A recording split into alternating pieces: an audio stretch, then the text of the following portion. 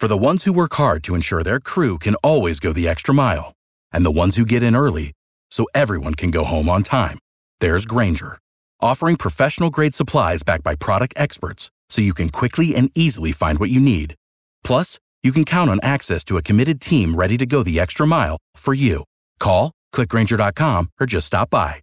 Grainger, for the ones who get it done.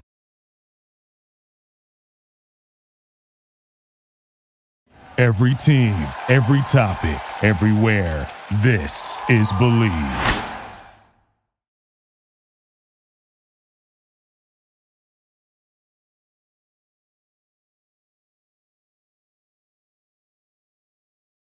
All right, it's a very special post-Super Bowl edition of the Coaching Chatter podcast on the Believe Podcast Network, the #1 podcasting network for professionals. Joining me, as always, is Craig Ladd, and from the Denny's, Kurt Page. But we also have a very special guest. Up until Sunday night, the only quarterback to win a Super Bowl for the Tampa Bay Buccaneers. He now joins illustrious company in Tom Brady. That is Brad Johnson. Brad, how you doing, man? I'm doing great. Appreciate you guys having me on your show. Thank you. Absolutely. We're glad to have you, and got lots to talk about, lots to dive into, but I want to welcome you guys to the Coaching Chatter podcast. So Sunday night, Super Bowl 55. Brad, what were your initial thoughts on that? Were you I'm assuming you were rooting for the Bucs, right? Yeah, no doubt. Last time the Tampa Bay Bucs won a playoff game was when we won the Super Bowl back in 2003, January. So they went to the playoffs in 2007 and then haven't really come close since. So Tampa, unfortunately, it has won 2 Super Bowls, but it's also been one of the most losing organizations in football as far as the records go. So, but they've been building. And a couple years ago, they brought in Bruce Arians, and they brought in a couple of great coordinators, and Todd Bowles. I was with him in Dallas one year, and he's a former head coach, and Byron Leftwich was the coordinator. And then they made the move this offseason with Tom Brady. And, obviously the most 7 rings now. It's pretty incredible. 10 Super Bowls, 14 AFC or NFC championship games. So, but then they made some huge moves in free agency also. So it's awesome to see what they did and were able to accomplish this year. Absolutely. Well, we're brought to you by Soar Athletic Training and also the Hometown Realty of 615 Keller Williams and Kenny Salas. He'll get you caught up, Brad. When you were watching the game, did it bring back any memories from Super Bowl 37? What was going through your mind as you were watching Tom Brady accomplish this feat? It's kind of crazy. The teams were very, very similar. It was weird, with Tom being in his first year in Tampa, he had to learn a new system, new coaches, how to find a place to live, how to drive to the facility, put your kids into a school. Those were some issues they had to work on off season. And then not alone, learn a playbook on Zoom meetings, missing OTAs, those kind of things. So he had to go through a big adjustment. The defense, the defense was awesome this year for Tampa. They created a bunch of turnovers. Offensively, they scored 135 points off of turnovers.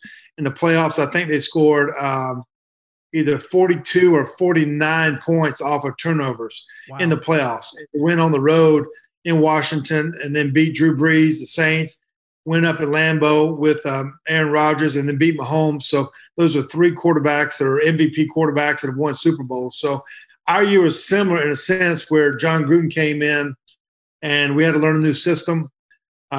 He brought in a bunch of free agents and had a great defense. We scored a bunch of points off turnovers, and we got hot. We were 3-1 every 4 games, but honestly, we got hot about halfway through the season.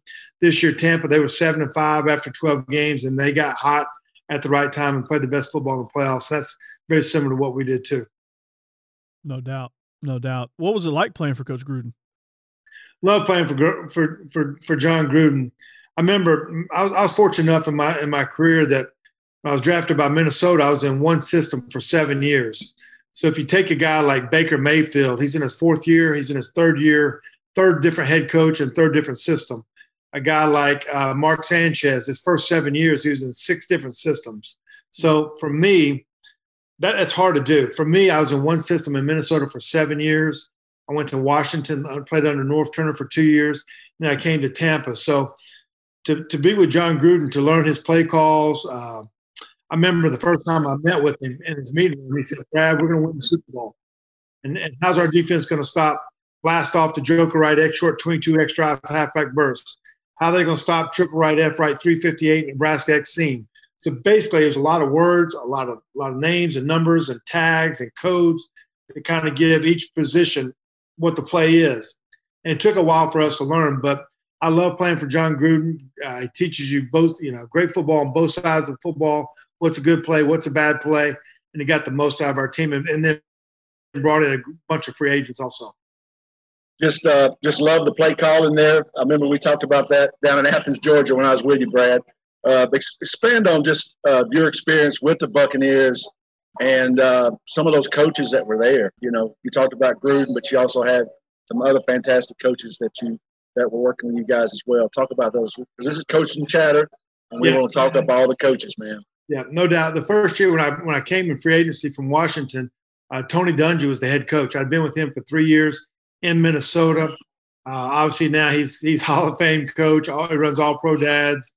One of the most respected coaches and men in America, in the world, kind of thing. Doubt. So it was awesome for him. And then my QB coach was Jim Caldwell. And we had a little 8x8 little room, cement block room.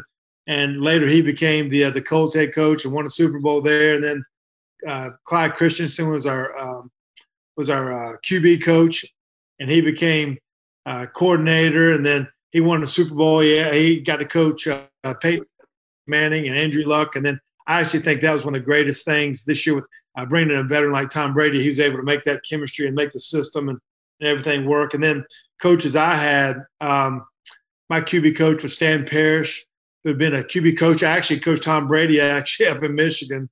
We had a great offensive line coach from Bill Muir. And we had some defensive coaches too. Mike Tomlin was just an assistant. And later on, he's won 2 Super Bowls now with Pittsburgh. And we had Monty Kiffin, who's getting ready to go in the Ring of Honor, defense coordinator. Rod Marinelli became a head coach. So I think great teams, they have great players, but they also have great coaches. So those position coaches, those quality control guys, they become position coaches or coordinators. And the coaches, they become coordinators or become head coaches. You have to have that kind of talent and resources as coaches to have great teams as it moves on. Brad, talk about how much the game has changed offensively since you were playing in the NFL. You watch games now, and there's just pass after pass after pass after pass before they run the ball. And that's so different than when you played in the NFL. And it's really just, I guess the running backs are just not as much of a necessity in today's game. The game is always changing. It's always changing. And I think the one thing I always learned, the more you can do as a player, the more opportunities you'll have as a player. Being able to play multiple positions, being able to do multiple things. And when we first came into the league, for me back in the 90s, I remember just the base play, we would just call a pass play. And we're going to run a pass play. We're going to call a run, and we're just going to run it. Whatever the coach calls and he thought was the right idea, that's what we're going to run. If it was a pass play, basically it's almost one side of the field and not a full field read. And then we got into calling 2 plays in the huddle at one time. I ride, act 4, 585, kill 40 ISO. So if it's cover 3, we'd run the pass. If it's cover 2, we'd run the run. And then we got into kills and check with me. So we'd use a dummy count. Yell to the 8, and try to see if the defense would give us a cover 3 or cover 2 or quarters, and then be able to go to our kill. And then the greatness was if you could pull a play out of your back pocket and have an audible. But then what happened, you started making audibles. The defense started making audibles. And then we started doing fake audibles on offense to see if they would change. And then you get into this guessing game. And then you get in this thing of RPO world. And is it a run and a pass built into the same play at the same time? So now you're getting a full menu. You're not just going to Outback Steakhouse and just ordering, just the filet mignon. You can order it all. And then you can get appetizers and the desserts. And then you have all these plays. And And the greatness of it too, you also have the headsets that are taking place. It's not just signals that are coming from the sidelines. So there's great communication. Quarterback cannot talk back to the coach. The coach can talk to the player up to a certain amount of time. But the game has evolved. You're having guys that can play multiple positions, using shifts and motions and different formations and personnel grouping. So it is it's just a great game, and you better keep learning, and you better keep improving your game. And coaches are sharpening their irons too now. So it's coaches are getting better at it, and players are getting better at it too. And you're seeing it from a youth, from middle school to high school to college, and now pros, where they're kind of combining everything. So it's a great question. But the evolution of the game is definitely changing, but it always comes back to blocking, tackling, and take care of that ball too. Yep. Great answers, Brad. Talk about when they put the green dot, you talk about communication with the quarterback. Talk about when that came into the league, because you were there right in the middle of all that. Talk about that, Brad, please. Yeah, originally the crowd noise was so loud that I remember they built these things where there were speakers on the side of the field. And they would try to, it was like a microphone, and the microphones would get to the speakers on the sides. And then they said that's not working. So then they put these headsets, and you have microphones where you can hear the coach talk. So basically the green dot that Coach Page is talking about is only one player on the field can have a green dot on his helmet. So you can't have two quarterbacks on the field at one time. On defense, you can only have, usually it goes to a linebacker because he's the one making the call. So you can't have two linebackers hearing the calls. So if two of those guys that have green dots, they have to change helmets. Only one guy has a green dot. But basically, when the play is over, the play clock begins, and so the coach can talk to you and give you whatever information you need in the huddle. And then when you break the huddle up to, I don't know if there's a certain time, or almost when you get to the line of scrimmage, that's when someone up top cuts the microphone off and you cannot hear it. But originally, just so you know, how equipment's gotten better is usually when it first began, if you're on the other team was talking, you could hit a button and mess up their communication. So now they have communication just for your team and just communication for your team. So you can only imagine what certain teams were doing those kind of things, but it's gotten a lot better over the years, no doubt. Yeah, absolutely. And so on that same token, with signals, you have to be a little bit simpler in your communication and your play calls. But with the microphone, did a lot of coaches, and you played in Washington, Minnesota, and Tampa, and of course also Dallas too. Was Sean Payton there in Dallas? And then did that influence them to give longer play calls with the headset? Well, basically kind of going back to originally, like talking about all the plays, when you just give a formation or a play, the signals would be double right, check with me, and they could see it, Mm-hmm. And so then you had somebody trying to hide it. Well, then you get into plays over the headphones. You can call a play. You could give them a lot more information, a lot more plays you could run. It'd be green right. It'd be U shift to green left west, F short, spiral to U banana, Z overhead, Z for 358 smoke. That's a lot of signals to be given. And then to be able to give you the audibles and then clues, hey, you might have an audible. You might want to check to H2 Miami or 358 smoke or 58 Dolphin. That's quick information you can give to the player. But it's interesting too. Some players, some quarterbacks, hey, listen, just give me the play. I don't need you to give me too much information, because you can give almost too much information at times. So the greatness is being great in those meetings and walkthroughs in practice, where on game day you don't have to rely so much on what the coach is actually trying to tell you, because they can almost tell you too much sometimes. Man, I can't imagine trying to repeat all that stuff. It seems like you've had a little bit of practice at it. So, yeah, that's crazy just how it's kind of evolved. And how is that now you're a coach now at Oconee. How has that kind of shaped your path as a coach as far as play calling and things like that? I know in high school you can't have the headsets, but has that kind of shaped the way you call plays, the way you communicate? It kind of spoils you. I remember the first time good buddy of mine, Casey Weldon, he played with me at Florida State and played 8 years in the pros. And when we were together in Washington, he was the signal guy. And then he became the headphone guy for me. So he actually became a head coach at North Florida Christian down in Tallahassee. And he played for 2 state championships. But the first time he was in spring practice, he had the headphones on and he was calling the play to his quarterback. And he'd say, jack right, quick ace right, 239 F flat. And the quarterback was like, what are you saying? And he said, jack right, quick case right, 239 F flat. And so basically the equipment manager told him, he said, Coach, they don't have headphones in there for you. They can't hear you. So he had to go back to signals. And I've been coaching high school football for now. So you get into signals and you get a lot of things on the wristbands too. So that's an interesting deal, and dealing with the play clock, and just, you can't quite do as much as you want to because of the communication, but you can still get a lot done, but it takes a little bit more work, especially with the wristbands. Brad, I want to get into your days at Florida State. You played for an absolute legend in Bobby Bowden. What made him so special and so successful during his coaching career? He was an incredible evaluator of talent. He out-recruited everyone. Coaches, assistants that actually became head coaches later on, Mark Richt, Chuck Amato, great coordinator Mickey Andrews, and a lot of guys, they were great in developing players that had great talent. But it was a first-class school. It wasn't a place where he's worried about getting fired. I remember, and he was at a school at Florida State. It was really a girls' school when he took over in the 70s, and he played anybody and everybody.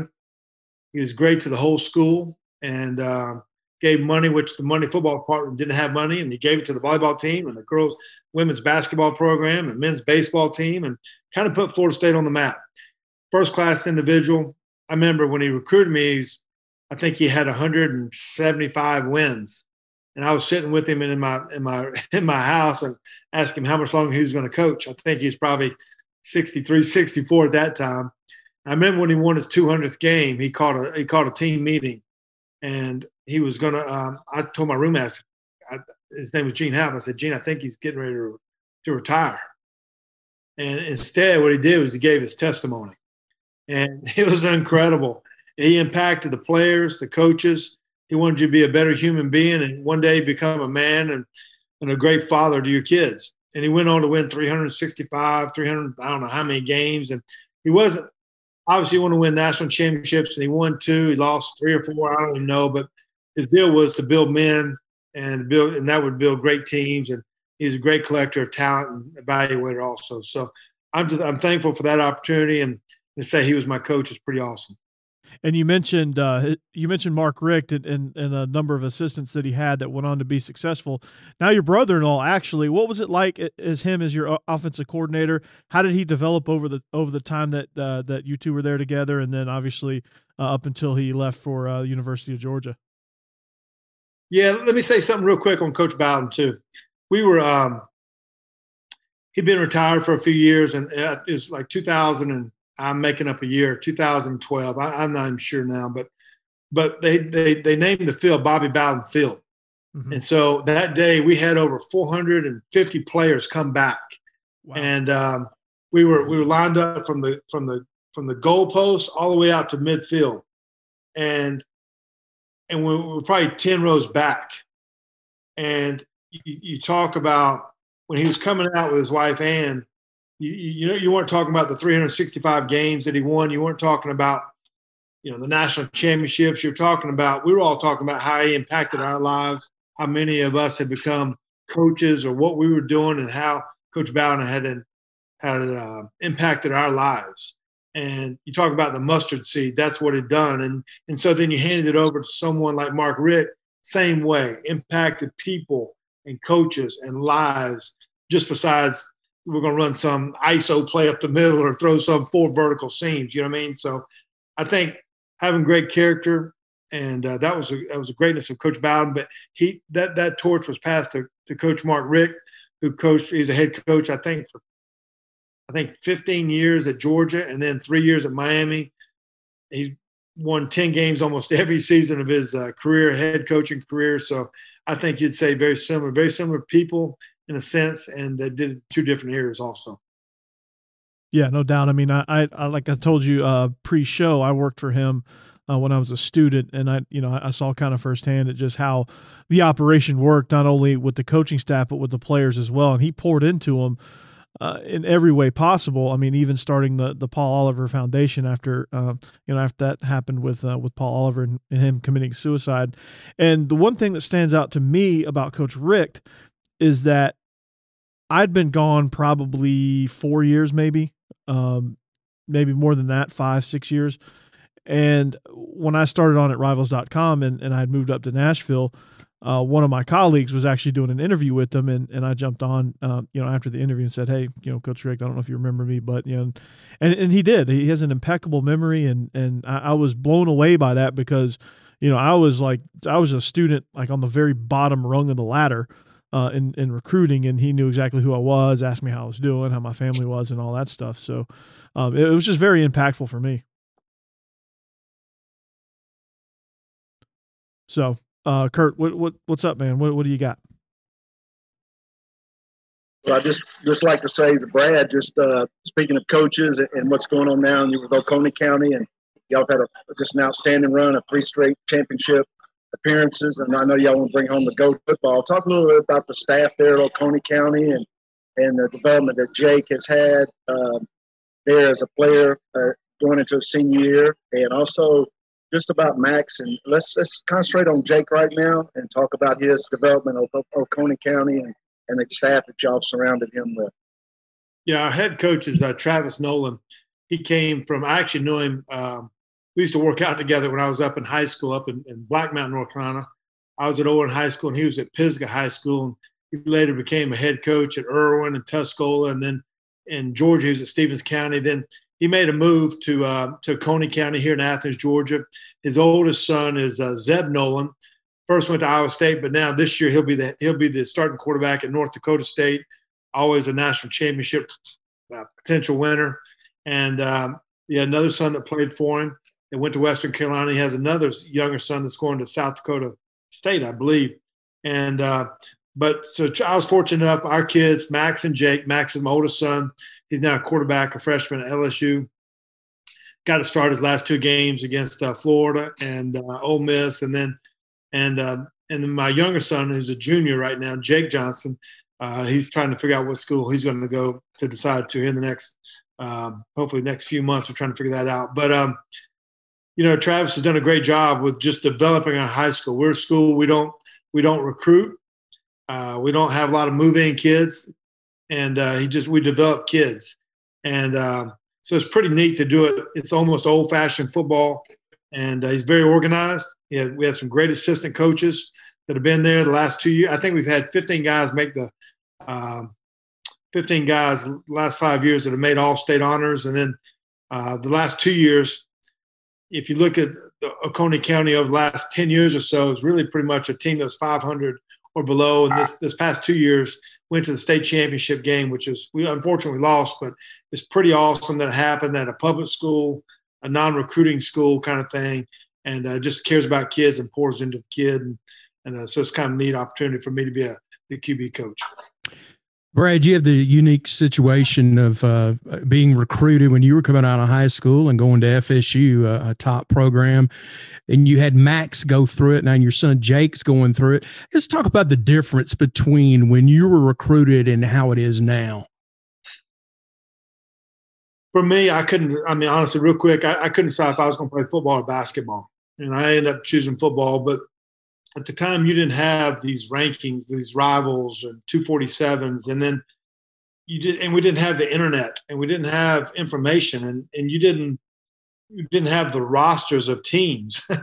And if a coach, if he reached out to you, he'd have to write you a handwritten letter. And if you want to get your tape to him, you'd have to make a VHS tape and send it off, and hopefully you might get it back. You didn't know. Now you got these things with Huddle, and everything's instantaneous, and parents can make Huddle highlights, and kids can, and things go worldwide really quick.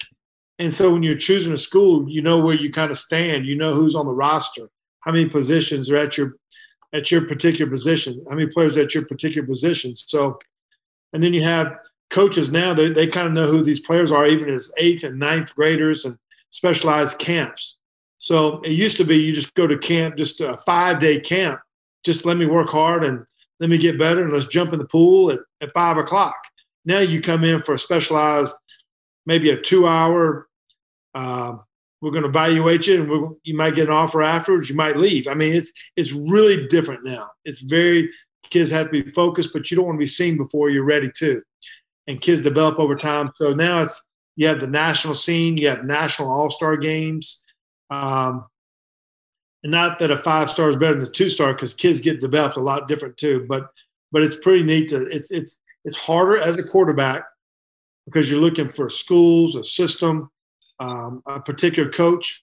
And I remember in Max's situation, we got it down to about 8 or 9 schools. And when we look back when it's time for him to sign, 7 of those coaches were either fired or resigned or weren't a part of the program. So you want to be careful as far as committing too early too. But the process is different for a quarterback than it is any other position.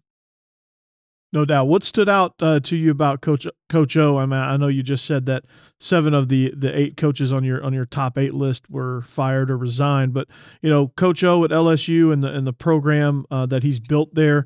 What stood out to you about that? Max had a lot of different opportunities, and he honestly wanted to blaze his own trail.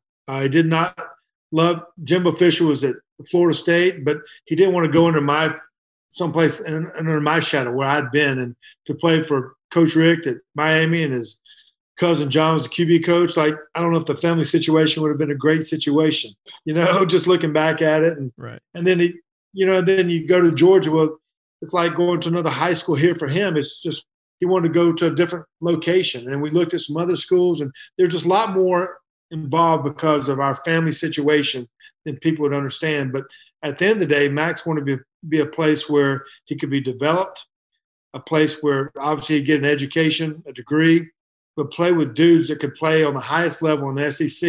When you see it in the draft every year, the draft is coming through the SEC more than any other league, and have a chance to play for a national championship one day. So he has big goals there, but he just felt comfortable being at LSU and playing for Coach O. And obviously they won the national championship 2 years ago. This past year was a weird year, but I think great things are to come for him. No doubt. And that, what from that process now with Max going through, now are you going to apply to Jake's process and evaluating places?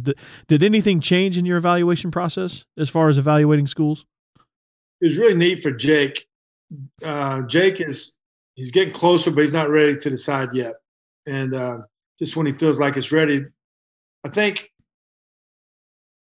Jake he told coaches, don't coach me, don't recruit me because of my brother.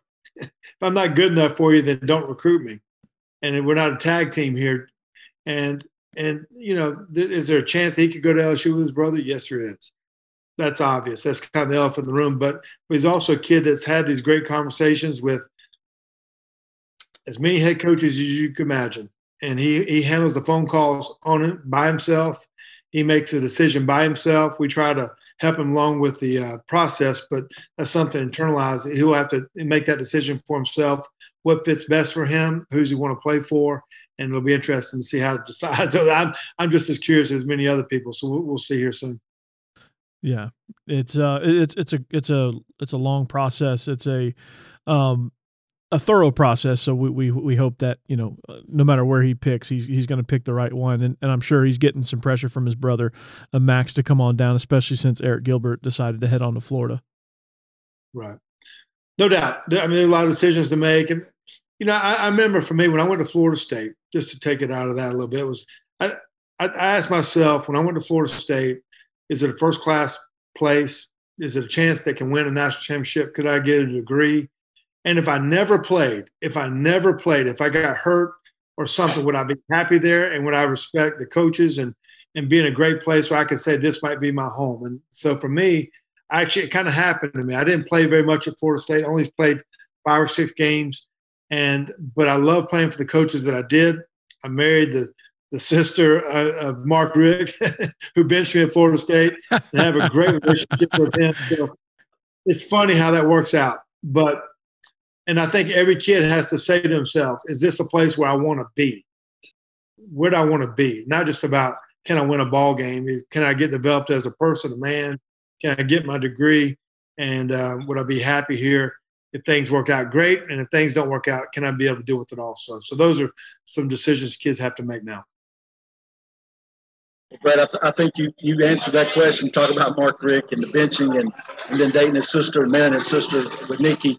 Talk about just, because I had many people, they knew our relationship with Max and my relationship with Max and my relationship with you and your support of when I was there in Athens at Monsignor Donovan Catholic High School for 2 years.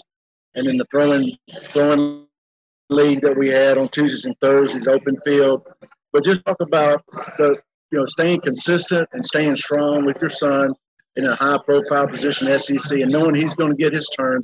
And he got his turn, and he excelled just outstandingly, defeating the Gators at the Gators. I know that had to be sweet for you, being a Florida State guy, to beat the Gators. So just talk about your, just having backing him up as a dad and just developing. And, that was a part of the development. It's letting the other guys get a turn and knowing your turn is upcoming. And I appreciate the answer here. Yeah, it's a complicated answer, to be honest with you. And at the end of the day, you got to be a dad. I think about I got to teach my son how to drive a car. You talk about the importance of going to class, how to wash the dishes, how to turn on the washer and dryer, make up your bed. I mean, there's all the little things of just, what it's like to be a dad. And then you get into the coaching part of it. And then you're trying to teach them, 3-step, 5-step. And then you're trying to teach them how to throw the ball and how to be accurate and how to be quick with your feet. Then you're trying to teach them how to call a play in the huddle. And at the end of the day, you want your son to grow up to become a man and live out his dreams, not just the dad's dreams. And so Max has made, those are choices for himself. And like I said earlier, he wanted to go to school. He wanted to blaze his own path. He didn't want to follow me at Florida State or anything or any other one's expectations except for himself. So he sets his own goals, and we try to help him along the way. And I know sitting in the stands now, he can't hear me when I yell, "Look out!" I mean, he can't. And you try to teach him every lesson along the way, and eventually you have to put him out there. And I think the greatness of parents, and any advice I would give to them is let your kid fail. Let him fail when he's young. Let him deal with adversity. I mean, adversity is a big deal, and a lot of kids can't cope. And how to handle things. You have a bad grade, then son, you go talk to the teacher. If you have a problem with the coach, you go talk to the coach, and be able to deal in life. Because adversity is coming no matter how young you are, how old you are, no matter how successful you are. Adversity is always knocking on the door. So I think those are the goals and things you try to teach your kid. But it's been fun to watch Max grow up all these years and deal with different things. And hopefully he's making up his bed today. And he has a great meeting also. And then just be consistent and enjoy what he's doing. Brad, looking at your career at Florida State, you had less than 250 pass attempts your entire career. Nowadays, if that happens, the quarterback is in the transfer portal and going somewhere else. Talk about you deciding to stick with Florida State, and also the fact that, the odds of you making an NFL team with as little experience as you had in college, and then ultimately winning a Super Bowl. Right.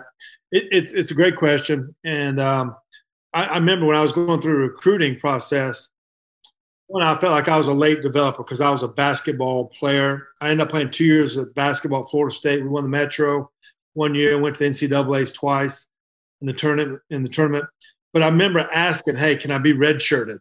You don't get kids now saying, when can I get redshirted, coach? You're like, when am I playing? If I'm not playing after year one, I may transfer. I mean, and this transfer portal thing now, it's worked for some, and it's an easy way out for some.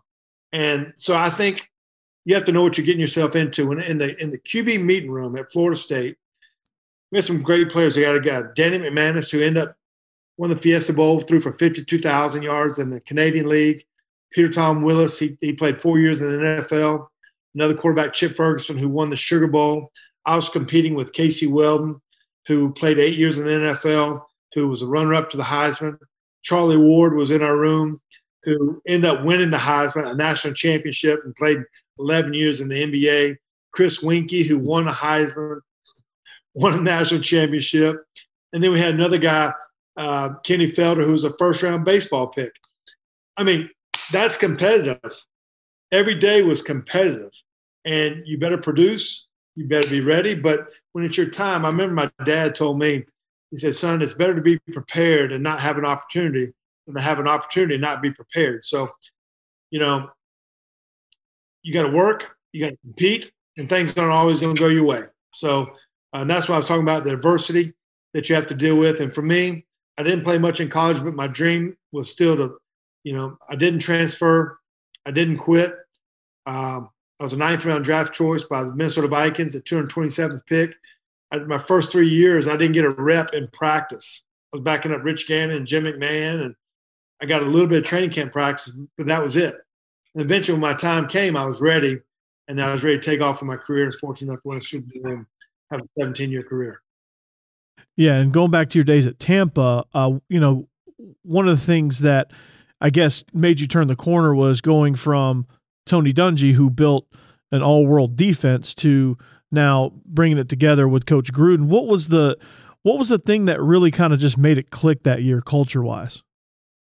It takes a lot of things. It takes great talent. It takes great coaches.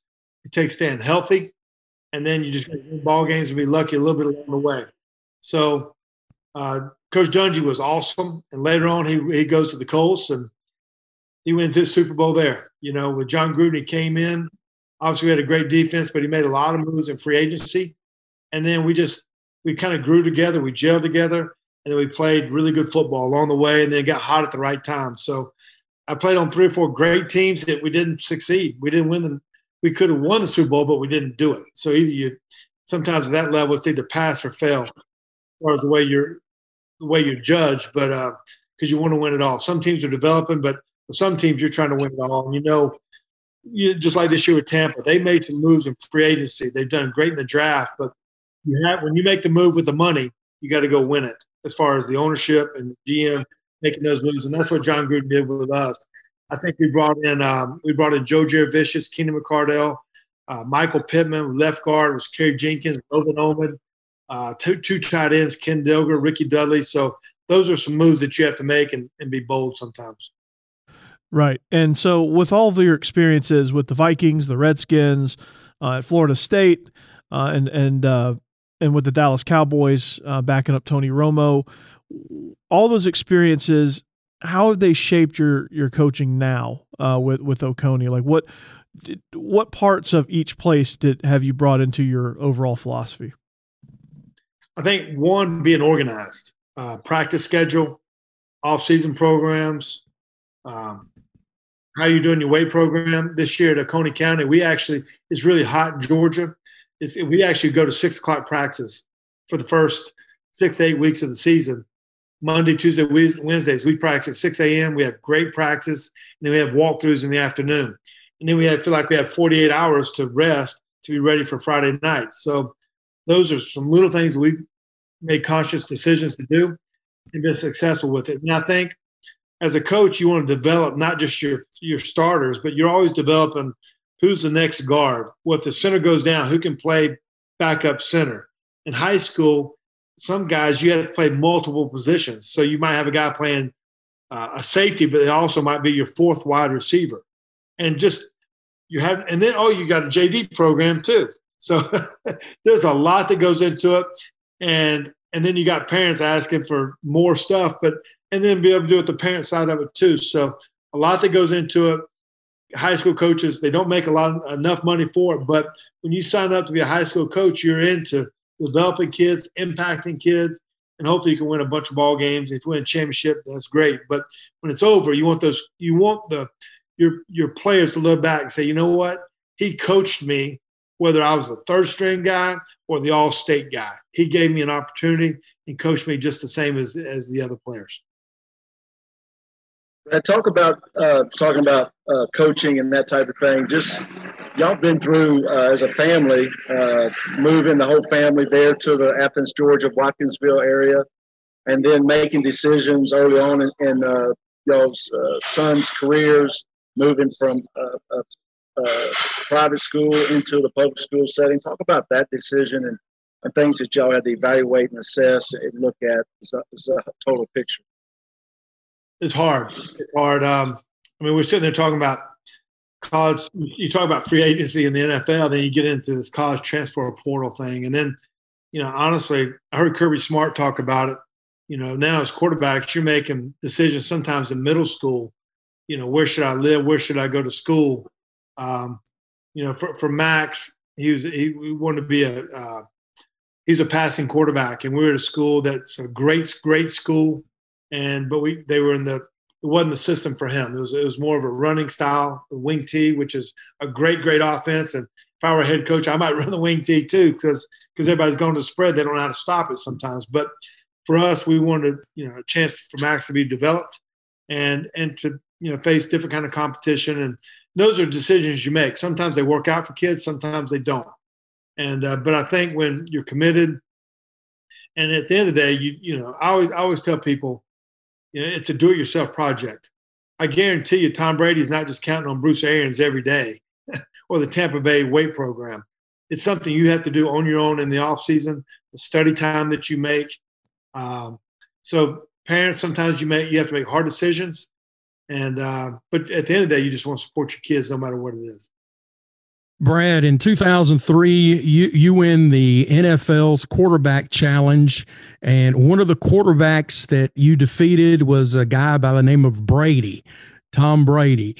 Talk about, in your wildest dream, did you ever envision in 2003 that Tom Brady would win 7 Super Bowls? The quarterback challenge, as you're talking about, he had won the Super Bowl the year before. We had just won the Super Bowl, and that day there were a bunch of NFL quarterbacks out there. And basically, they've stopped it now, but basically there's you throwing at targets, and then you do a run like an obstacle course. And there was the last event, and I actually went out there the day before and I practiced it. And I knew there were certain areas I could cut time. There were 6 different things I did in that event that no one else knew about. And I'd throw a ball, but instead of watching the guy catch it, I'd throw it and I'd run to the next drill. And so I was able to cut time. I was able to win that event. And so I won some money that day. It was a great day. Won a watch, all the above. I remember Tom Brady, he went last. And I beat him by it was like 0.005 seconds or something. So it worked out. But I remember him pitching it. He was hotter than a wet hornet, man. So I remember he was a great competitor. And I played against him. I was in Minnesota. He was in New England. He came up there and he threaded us. He lit us up like a Christmas tree, man. And he was a great competitor, tough. Obviously, his career speaks for itself, and I'm one of his biggest fans. And just because I don't really know him, but just being up close to him, I knew the competitor that he was, whether it's playing dominoes or cards or whatever it may be, man. And that's kind of who he is. That's the stories you hear about. Man, I feel like Byron Leftwich lived for that competition, the quarterback competition at the Pro Bowl, and that was incredible. And those are a lot of fun to watch, and I catch myself watching those when they replay them. Do you ever watch yourself and just be like, and just pick it apart and enjoy it? Yeah, those are fun times because you actually kind of get to meet the quarterbacks. You see them from afar, you play against them, but you don't really get to know them. And we were together for 2 or 3 days. Your families are hanging out together. You're in the pool hanging out. Then you just kind of get to know the person besides just what it's like to kind of compete against them on Sundays. But those are neat relationships that everyone's built through time. Absolutely, and like I said, that's important. Relationships are important. Brad, go ahead and talk. We're going to be finishing up here shortly, I know, but just a recap on just your coaching. Guys that influences, you've had great influencers, and if you could just leave with a couple of 2 or 3 things for all coaches that are listening to this chatter and growing and developing, what would be the top 2 or 3 things that you would like them to take away from this meeting? Yeah, I remember in high school, I told you earlier, I couldn't decide if I was going to play football or basketball. And basketball was my love. And I remember in my senior year, my goal was to play for Bobby Crimmins at Georgia Tech. At that time, that was the team. And I had a great relationship with him. But so my senior year, I was not going to play football. I missed the first 3 days of practice. And we had a new coach at our high school. We had some losing teams my freshman, sophomore, and junior years. I think we were like 5-5. And I remember I had this new coach named Kenny Ford. He was like 24 years old at the time, his first head coaching job. And he said, Brad, you need to come out. Don't put all your eggs in one basket. Come out. We're going to work hard. We're going to win. And you're going to have fun at it. And so I missed the first 3 days of practice. He taught me back into coming out and playing again. I had to do the penalty runs and all that kind of stuff when I came back. But I needed someone to believe in me, someone to encourage me, and someone to go outside the box. And so I think that was impactful for me. I had a great high school basketball coach too, Bill Burrows. We had a great basketball team. But when I look back to this day, I'm very thankful for Kenny Ford and Bill Burrows, my high school coaches. Obviously, I had great college coaches and great pro coaches, and some of them are going to the Hall of Fames. But I always I call them to this day. They come see my kids play, and I always call them coach. And that's what you want, the impact later down the road. And so I'm thankful for those guys, one, for talking me back into playing and for teaching me to love the game and just the winning attitude and effort that it takes at all levels. So I'm thankful for those coaches. Absolutely. Well, Brad, that's going to do it for us here on the Coaching Chatter. I want to thank you for coming on, and you are welcome to join us at any point, anytime you want. Just give us the word. We would love to have you back on. Awesome. I appreciate you guys reaching out. Thank you very much. It's great to tell some stories, and always, if you ever get a chance, I'd love to be back on the show again. Thank you.